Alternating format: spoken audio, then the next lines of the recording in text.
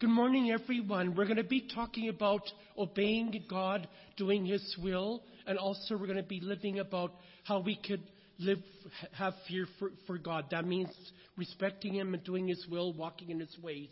We turn to Deuteronomy chapter 10, reading verses 12 and 13, please. Deuteronomy 10, verses 12 and 13.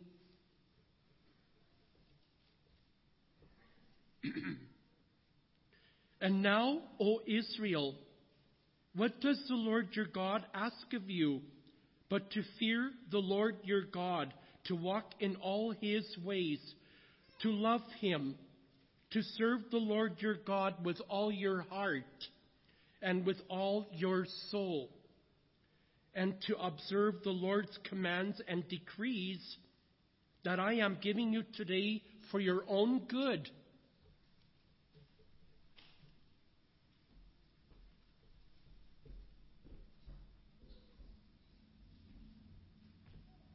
Hey, good morning, everyone. It's good to be back from Mexico. And yes, our VBS team survived. It was a long week. They worked tirelessly. They worked very hard. And we got through it. And I'm sure that probably Chad feels the same way with Ben Goff. And also to the construction crew that worked for True North Helping Hands. I think they probably worked a little bit harder than we did, so I think that they deserve some credit as well. So welcome, everyone. Welcome to those who are at home. Welcome to any of you who are here visiting with us this morning. We're glad to have you. And I thought I would start off with a little update. Everybody's always asking me, what's happening with the house? And the answer is always the same: nothing. And so I was thinking of what Dwayne was saying, the season of negativity, the season of doubt.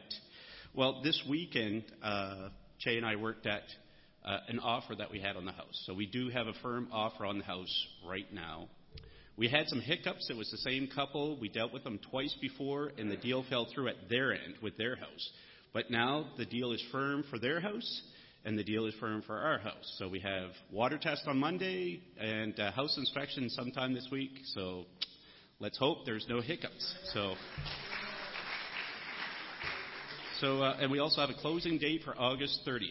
So whether it's August 30th or before that, Che will be here. So actually the timing is pretty good because Jay and Linda and Che will all get here around the same time, and we can move forward and just get busy. So my lesson this morning, priorities. And I'm sure you probably have an idea of what I'm going to talk about, but I'm probably going to surprise you a little bit. So my lesson this morning will touch a little on stuff that Miles talked about a few weeks ago in his lesson. And some of it will sound somewhat similar, but is different. And so he talked about spiritual decision-making. And spiritual decision-making and priorities go hand in hand. And we need to have priorities. And so I see something horrible going on in the Lord's church. When I say Lord's church, I'm not referring to specifically this congregation, but just the Lord's church in general. And that is that a lot of congregations, the Lord's church, a lot of people in the Lord's church don't have the kind of respect and reverence for God that they should. And so too many things are distracting us. Too many things are pulling us away from God. And some of those things are materialism, individualism, technology. Think about technology. Everybody's getting caught up with the latest technology. Entertainment, and more, etc. There are a lot of things that distract us. A lot of things that pull us away from God.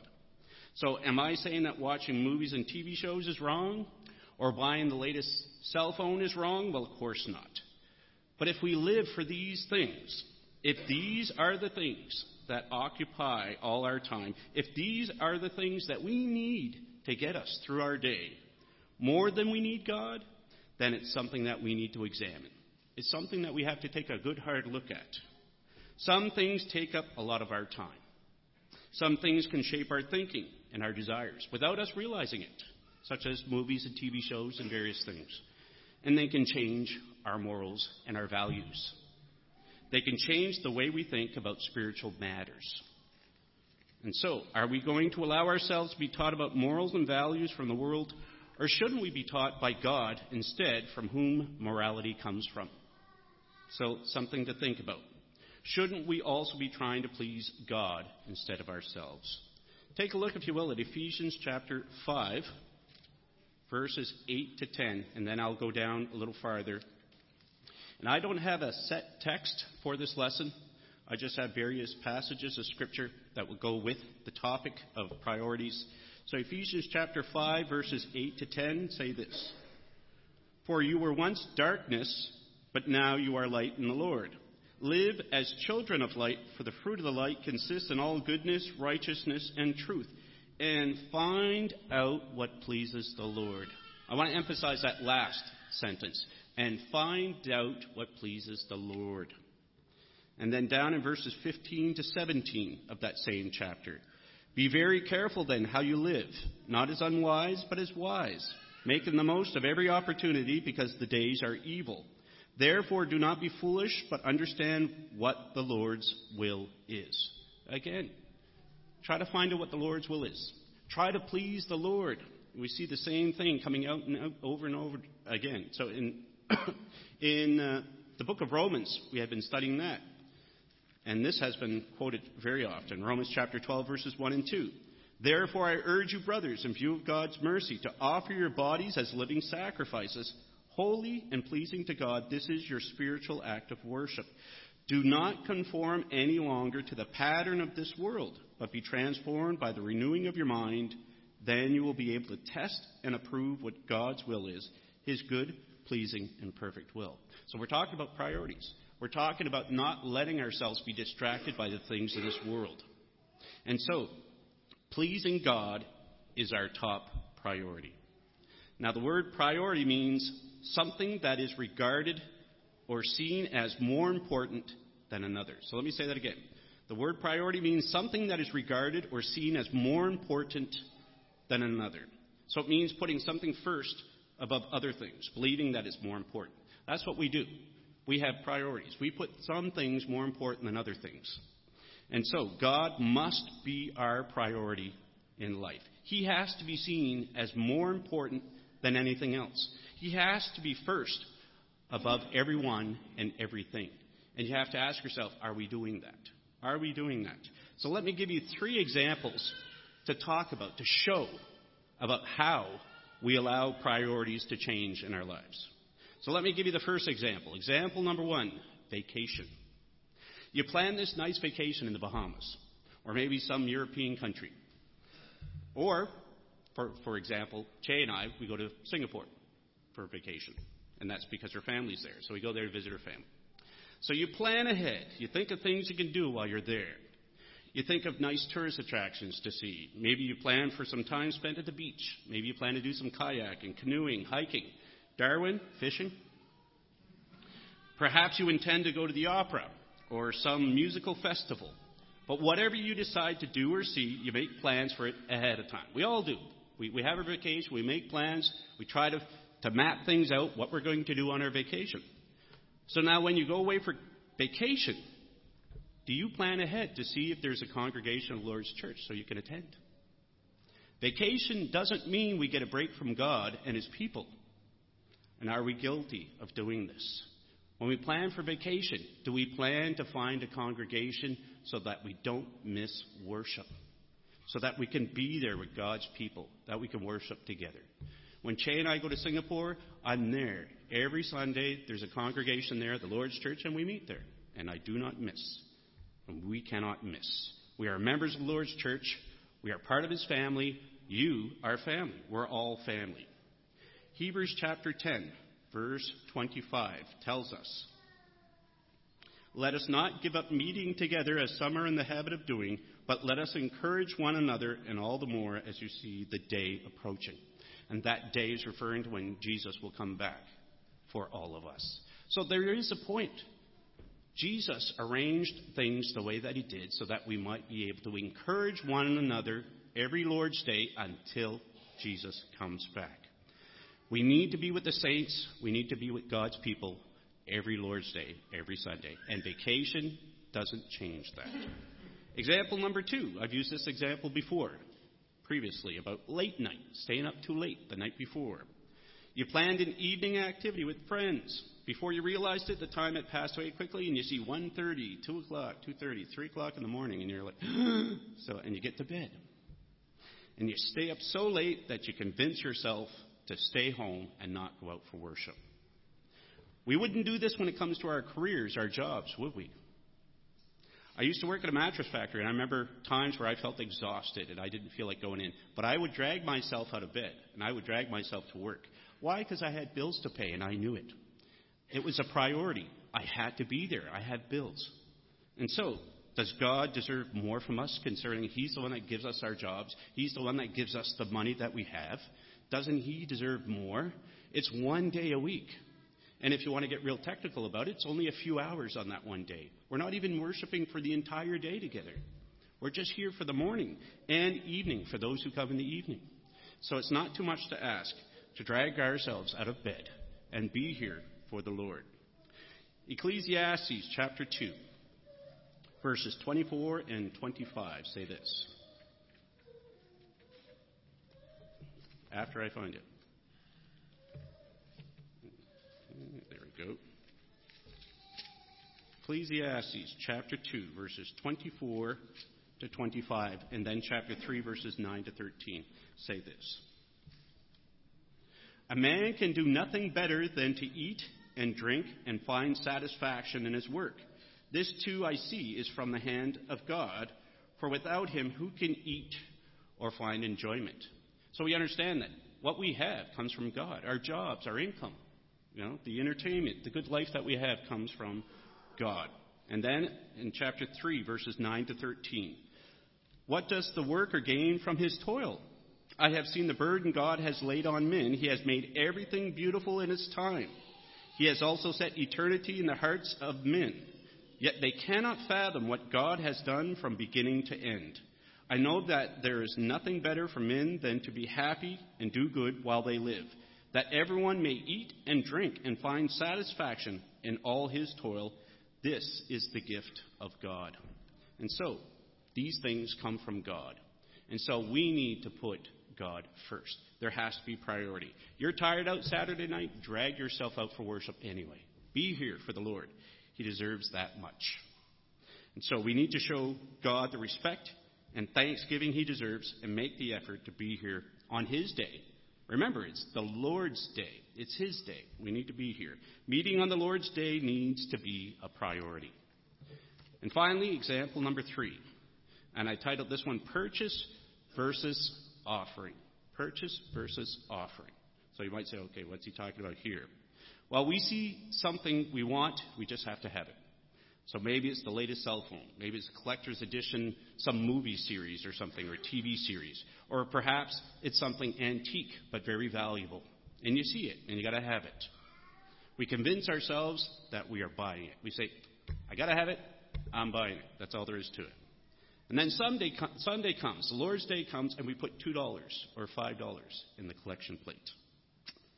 In our minds, we tell ourselves we just don't have the money. We don't have the money because of the money we spent on our purchase.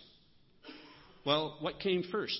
A desire to please God or a desire to please ourselves? What was the priority? Did we put God first or did we put ourselves first? Think about it. Do we convince ourselves that what we did was okay? And sometimes we do. We say, it's okay. There's nothing wrong with that. Do we think of the scripture that says to give whatever's in our hearts to give and then tell ourselves, see, it doesn't tell us how much we're supposed to give. We're free to give whatever we want. Well, some of us have probably been guilty of that. But what kind of message did we send to God? What is God going to think? Did we think of God when we made our decision? What was our priority? God should not have been an afterthought. This is what one preacher told me, that God should not be an afterthought, remembering Him and our offering only after we've paid all our bills and bought the things that we want. And sometimes that's what we do. We're guilty of this. Mark chapter 12, verses 41 to 44. Listen to what Jesus says here. And this is such a great story. Mark chapter 12, verses 41 to 44. Jesus sat down opposite the place where the offering were put, and watched the crowd putting their money into the temple treasury. Many rich people threw in large amounts, but a poor widow came and put in 2 very small copper coins, worth only a fraction of a penny. Calling his disciples to him, Jesus said, "I tell you the truth, this poor widow has put more into the treasury than all the others. They all gave out of their wealth, but she, out of her poverty, put in everything, all she had to live on."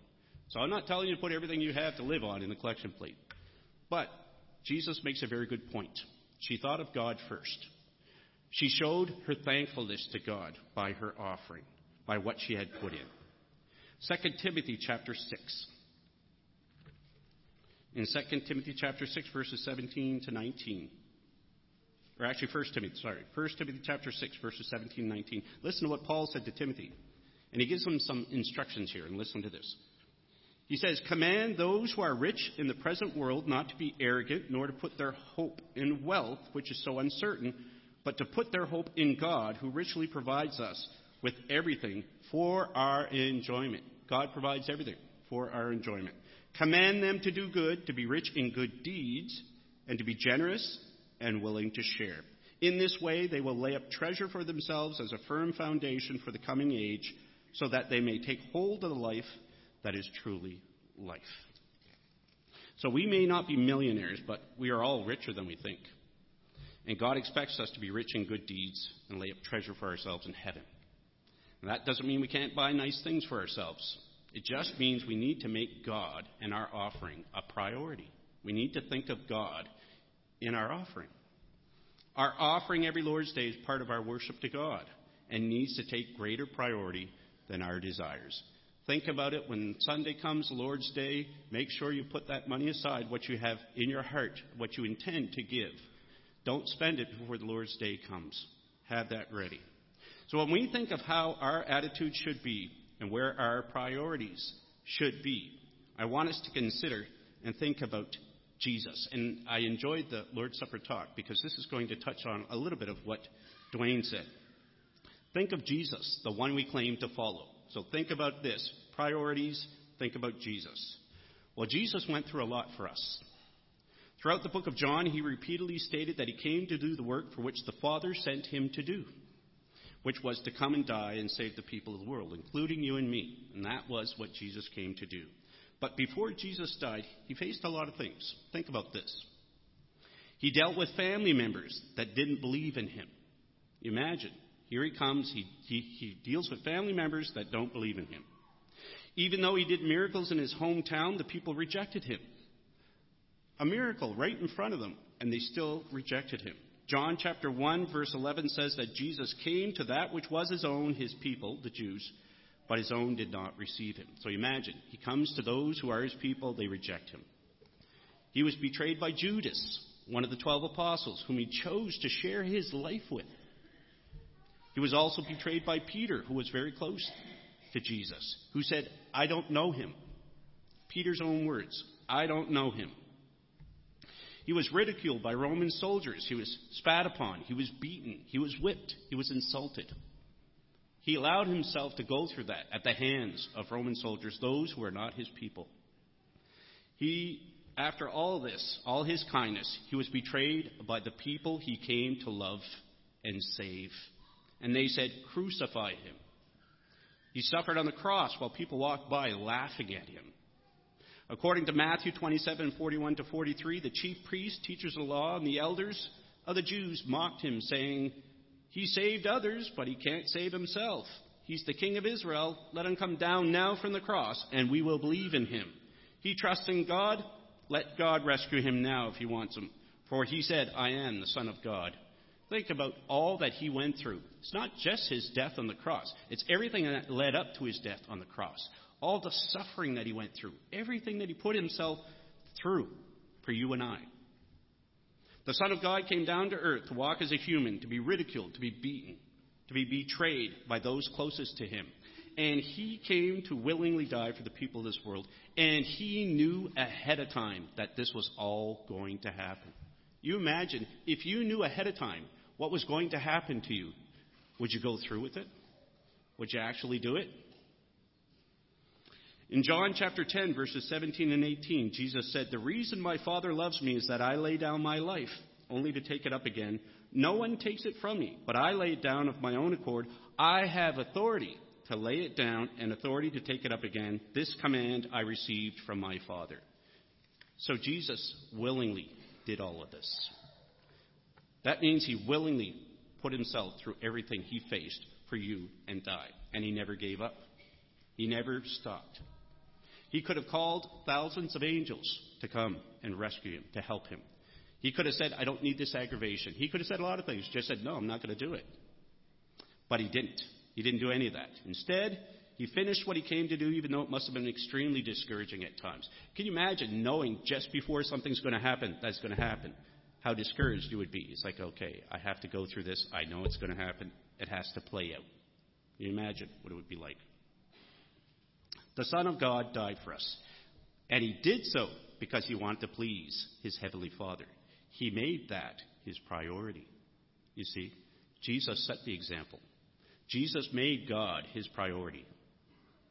The Lord of all creation, who created both you and I, deserves more from us. He deserves our full devotion. He deserves our love. He deserves to be praised, respected, and worshipped. And he deserves to be put first in all that we do. Let me just read the reading that we had this morning once again, but just verse 12. I don't have to read both verses, but listen to what was told to the people in the past, the Israelites. "And now, O Israel."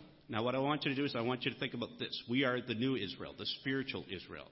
So think of us as I say this. "And now, O Israel, what does the Lord your God ask of you but to fear the Lord your God, to walk in all his ways, to love him, to serve the Lord your God with all your heart and with all your soul." We're talking about priority. So let me finish this lesson with a challenge. Are you putting God first? Are you really putting God first? Examine yourselves and make God your priority in all that you do. If you are here today, if you've not heard and responded to the gospel, the good news, then that is your priority. And won't you do that today? It's the difference between life and death. If you are here today, you haven't responded to the gospel, please, won't you come down? Won't you come speak to me or someone else here that you know and trust? Hear the good news and respond to it by being baptized for the forgiveness of your sins. Let's stand and sing our last song of the morning.